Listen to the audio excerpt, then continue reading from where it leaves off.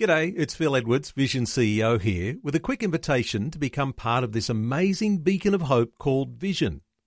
Together we can put our love into action to help people of all kinds build or rebuild their lives on the truth of God. Please consider the part you can play during our upcoming Visionathon appeal, remembering that it's your support that makes Vision possible, including this podcast. Audio on demand from Vision Christian Media. Coming up today on The Story. We'd sold our house, so we put everything into storage, and we lived out of 2 suitcases each, sort of thing. And so wherever we could get accommodation for a week or 2 weeks or whatever, we kind of moved around. And we were just waiting on him. And eventually he said, no, just get on the plane. I thought God was going to provide us a job before we got here and all these sort of things. But he really just wanted us to step out in faith and just get on a plane. And so that's what we did. The Story. G'day, I'm Jimmy Colfax. Welcome to The Story. Often when you meet people from different parts of the world who have come to settle in Australia, you'll find out there's an interesting story behind what led them to coming here. And today's guest is no exception. Hilton Edwards is originally from South Africa, and he and his wife took a giant leap of faith in relocating here. Today we'll find out his story and how he became the CEO of Bible League Australia. But first, Hilton chats with Shelley Scowen about what life was like back in his home country of South Africa. Tell us a bit more about the work of Bible League, because it's not just here in Australia, it's not just in prisons, it's a wider work than that. Yeah, absolutely. We're around the world, and so we basically do work within 60 countries around the world. And then we have fundraising offices like ourselves in Australia around the world as well. So that's really how we work. We raise the funds and then we put it out into the field in various places. Yeah, really exciting what you're doing there. You've only been with Bible League for a few years, though, and we can tell from the accent that you're not from around here. Yeah, very definitely from South Africa. So I can't hide that. No. No matter how many times I say heaps, they still don't get it. Throw a few g'day mates in there and we're still not convinced. Yeah. But life in South Africa was very different to life here in so many ways. One of the things you were just saying to me before we came on air was about when you go internet shopping and things are delivered to your door here. Yeah, that was just wonderful when I came across and I could actually order stuff online and it would be waiting for me when I got home. Now, in South Africa, if you got anything delivered, they'd have to throw it over your wall and your electric fence and then probably break it when they did that, because unless there was somebody to sign for it, it would probably be stolen. So, wow. Yeah. It's something we take for granted here because I go internet shopping all the time. And yeah, I'm quite often out and about, come home at the end of the day and there's the parcel still waiting for me. It's all good. A few $100s worth in there. Yeah, all good. Absolutely. What was it like to grow up in South Africa? I think growing up there was, really good. And I think, 40 years ago, I'm giving away my age a bit now, but, I think it was still a pretty safe country and things like that. I think obviously over the sort of latter part, when the unemployment rates rose and things like that, then, things got a little bit more difficult and the crime increased and things like that. So, but it's an awesome country. And, I think everybody who is born in South Africa always has a passion and a yearning for it. It's a great place and I think it's got a great future. And as long as they can get, working on some of the things like unemployment and the AIDS problem and things like that, then it's going to be a really, really great country. Yeah, some serious issues there, but a lot of great things about the country as well. Absolutely. You came and visited Australia in December 2007. Was that just a bit of a holiday or? Yeah, it was just a holiday. Yeah. I just came across and spent some time with family and just spent a month here.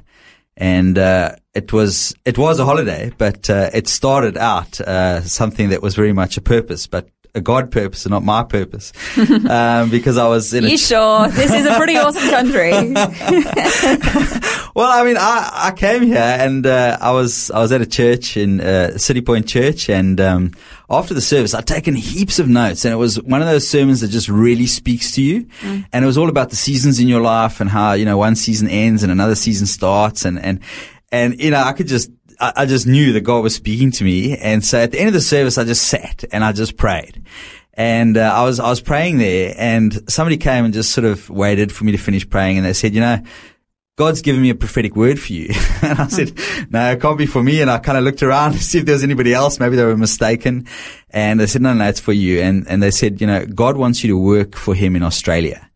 And I just said, no way. It's just impossible. It can't happen, So I went back after the end of my holiday and I tried to forget about it. I just said, okay, look, let's put it to the back of my mind. But constantly the Holy Spirit was just prompting me. And, I just kept saying, God, I don't think you're actually aware of what I'm doing in South Africa for you, sort of, why would you want to take me from South Africa where I'm doing all this stuff and take me to Australia? What use could I possibly be there, sort of thing. And that was just the start of the journey. And, for about 2 years, I fought God in inverted commas on the issue. And then in 2009, I had colon cancer. Oh, wow. So that was a really tough time for me. I spent a year in treatment. I had chemo, I had radiation, I had electron therapy, and so it was a really, really difficult time.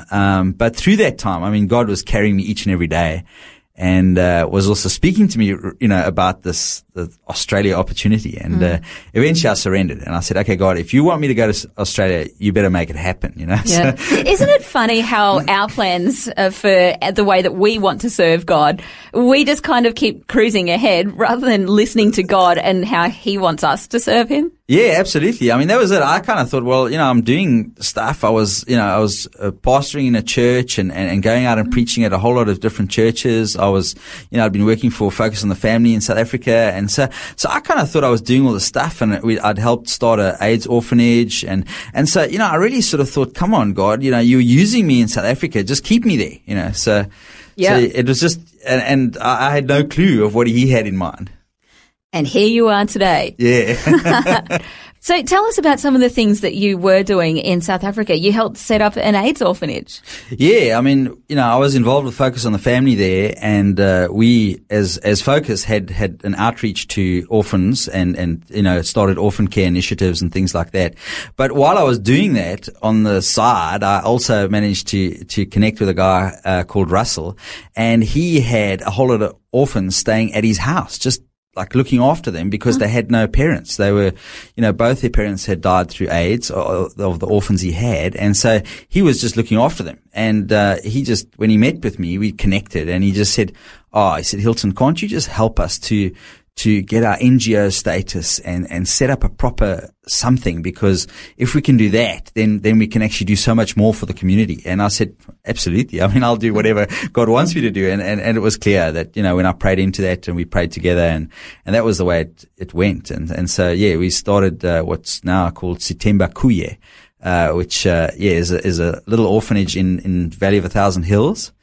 And so that was just awesome. It was a process to actually get the registration of that orphanage. It took about nearly 2 years. Oh, wow. And the thing is, you can't get a bank account until you're registered as an NGO. And so all those things are difficult, and you couldn't start raising funds until you registered as an NGO. But God's hand Meanwhile, the kids are getting older and having more needs, and probably more kids are coming along. Kids, yeah, absolutely. He was just housing, initially it was just 8 kids in a house that was literally 4 rooms. Total square meterage of 40 square meters. Whoa. So, yes.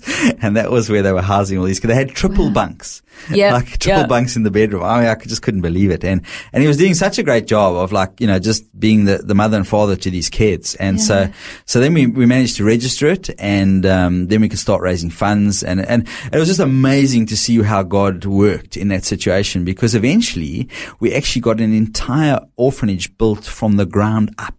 Wow. When the guys came out for the Soccer World Cup, they came and they built us an orphanage in 22 days. 22 days? Yes. Hang on, so they're builders by trade, I take it. Yeah, and they came for the World Cup, and on the sidelines they came and built an orphanage. Yeah, it was part of the Lions organization. They do what they call Lions Raw, and they do something good when they go and watch like a world thing like that. And wow. And so they came and built us this, and we didn't pay a cent. All we had to do was get the land. Well, that's a fairly big feat in itself. Yeah. So, that's incredible. Yeah. And so that was just, you just saw God's hand, I mean, it was just absolutely amazing. Everything was just, God just wanted to do it. And so then they could expand that work, and they started a project to feed the community. They started a food kitchen and soup kitchen, and then they started crafting for the gogos, which is the grandmothers of the community. So they actually would come and volunteer at the orphanage, but then they'd also do their crafting and be able to sell their stuff and sustain themselves. And so it's just gone, just grown and grown and grown. And God's just used Russell and that whole initiative in an amazing way. Wow. And what a privilege for you to be a part of that. Yeah. I mean, I just couldn't believe that, I kind of connected with him and this all happened. And he said, Hilton, we just want to use you to, help us get like this structured properly and get a good board together and get, good stewardship of what God's entrusted to us. And it just all worked, and you just know that God's going ahead of you when that kind of thing happens. Yeah, absolutely.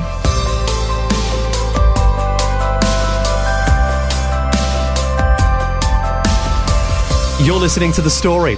Today, Shelley Scowen is chatting with Hilton Edwards from South Africa. We've been hearing about the ministry he was involved in there. Next, we'll find out the amazing way God led Hilton and his wife to relocate to Australia. That and more when we return. The Story. If this program has highlighted something you'd like prayer for, we'd love to pray for you. Call 1-800-PRAY-FOR-ME. That's 1-800-772-936. It's a free call. Or text 0401 132 888.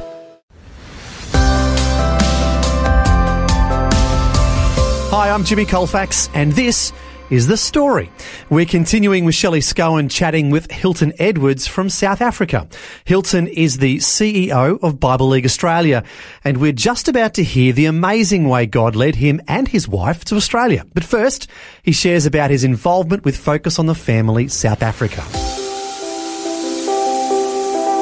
I was marketing and communications director for Focus as well, so a similar role to what I do at Bible League, but obviously a very different focus. So I had a lot of involvement with radio, and we also started the initiative with orphan care in South Africa during that time, and also used to bring out a lot of people from the States to come out and have a look at some of the orphan care opportunities in South Africa.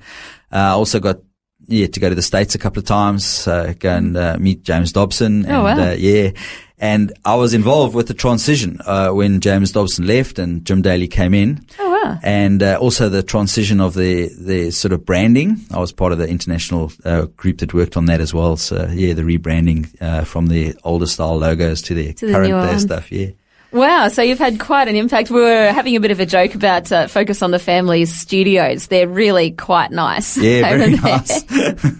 Ours are nice here, but our view out the window is of the car park, and it's not really the best view. You had a pretty awesome view in South Africa there? Absolutely. I mean, we also got to set up a studio, when I was at Focus, and we used to look out over the Valley of 1,000 Hills, and that is just an incredible, incredible sight. Down in the valley, it's actually the epicenter of AIDS, which is a sad thing, but it's incredibly beautiful to actually look at.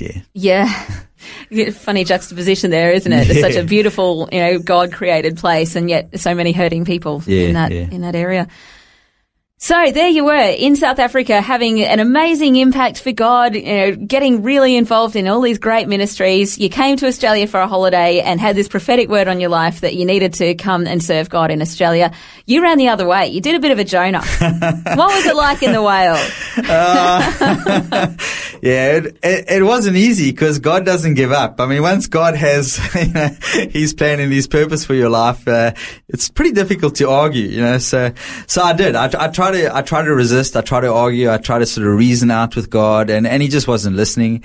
And so eventually, when I had my cancer, I just gave up and said, okay, God, you got me. Wherever you want me to go, whatever you want me to do, that's what I'll do. And, so began the journey to come over here. And, we originally thought God would organize it all and get us a job here and that kind of thing.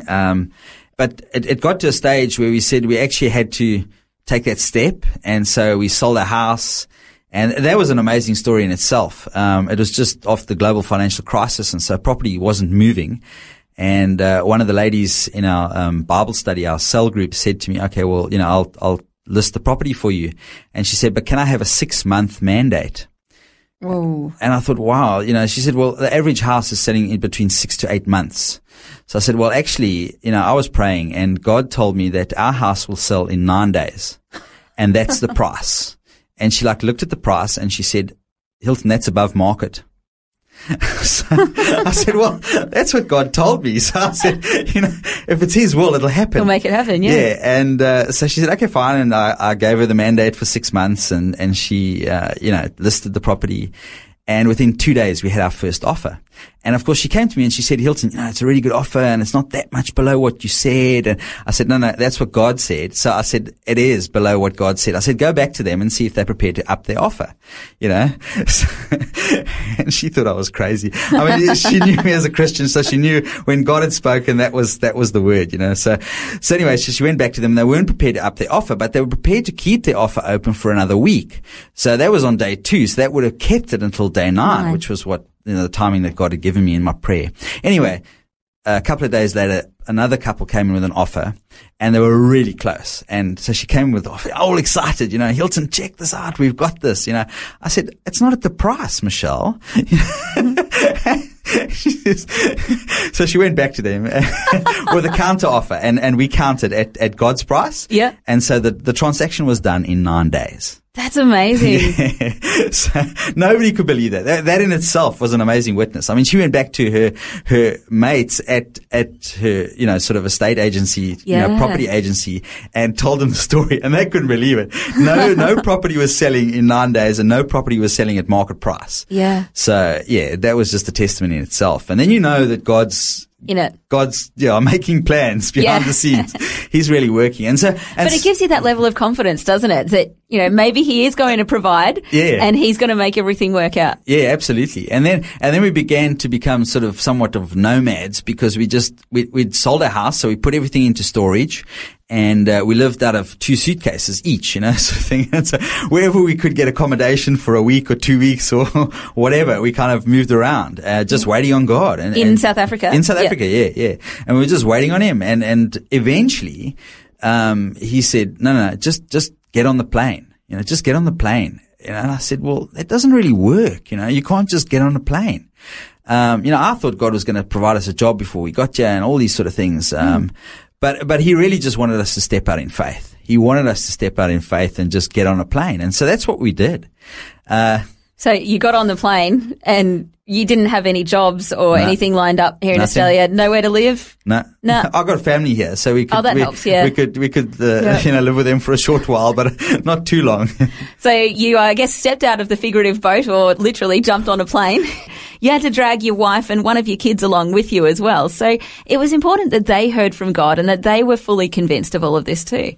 Yeah, absolutely. I mean, obviously when God speaks to you, you hear it and you want to respond to it. But for my wife, Shelley, different Shelley, good name, yeah. She obviously needed to be on board as well, and Keenan. What happened was I used to be a local preacher, and so I used to go and preach in a whole lot of different churches. But then when we were going to be coming here, I stopped that. I took my name off that roster or whatever you want to call it. And, then we were able to visit other churches. And so that was great because we didn't normally get that opportunity. And Shelley had a friend at work and, she'd invited us to go to her church, and it was about 50 kilometers north of Durban where we stayed. And, so we went to this church, probably about 1,200, 1,400 people in this church. And it was the first time we'd been there. And there was this visiting preacher from Ghana who had a prophetic gift. And, we're just standing there praising and worshiping. And, he just points to me and I just fall over, just slain. And it was just incredible. And then when I, sort of a couple of minutes later, I was up in front of him and he started prophesying. And he said to me, you're going to go to a different country. You're going across the seas to a different country, and God's going to use you to work for Him there. And He's going to use you in such a way that you plant Bibles and people back to Africa and to Asia. And here you are working at Bible League. Planting Bibles and people to Africa and Asia and other places in the world. Wow. That definitely came to fruition then, didn't it? Absolutely. Incredible. And that was just the affirmation that Shelley needed too, because, we were booked our tickets, but I mean, that was just such an incredible affirmation for her to hear it from somebody else, somebody else actually prophesying of what the adventure was that lay before us. Yeah, that's such an encouragement for her then to be able to leave her family behind in South Africa. You've got family over here now in Australia, but it's very hard, I think, particularly for the woman to leave family. When you've got kids as well, and you have the practical help of having your family around as well. But I think, it's very hard for anyone to leave their family in another country. Yeah, absolutely. So that was really good for her to be able to sort of, experience that as well, and just see that was clearly God saying, okay, we need you in Australia, so you better come, It's great just hearing all these small stories, because added up all together, they make one really big story of how God just continues to open doors and provide for you. It's true that people say where God guides, he provides. Amen. Yeah. And he so does in so many of the big aspects and the small aspects. And I hope that it's been an encouragement to people this morning. If you're sensing the call of God on your life and you're just afraid of the practicalities of it, well, you've just heard living proof of how God can just take care of everything. Yeah. Yeah, you don't need to worry about the practicalities. I mean, I obviously in my humanness kind of keep going back to default mode, which is Hilton mode. And we obviously need to be good stewards of everything too, and do our diligent research and all the rest as well. But God just opens doors. That's it, and I think that's it. If we're faithful in what we do, and we tithe and we pray and we really study His Word and we just walk in His path, He'll be true to us. And He has been. He's been phenomenal in terms of just my entire walk, and getting here. That was Shelley Scowen chatting with Hilton Edwards.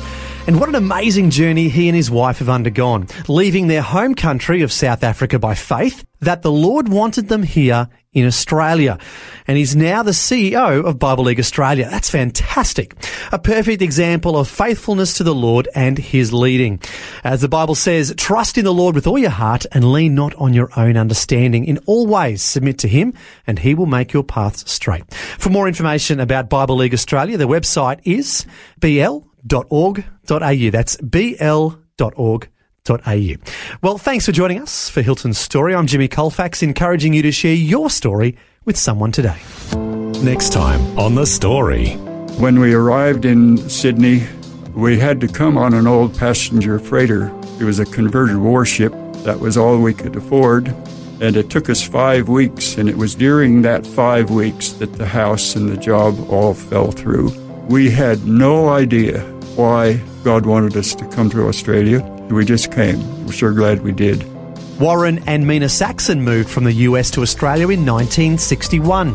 They arrived to find that the house and job they had arranged had fallen through. So they had no money, no job or accommodation. We'll find out their story next time. The Story. Just another way Vision is connecting faith to life.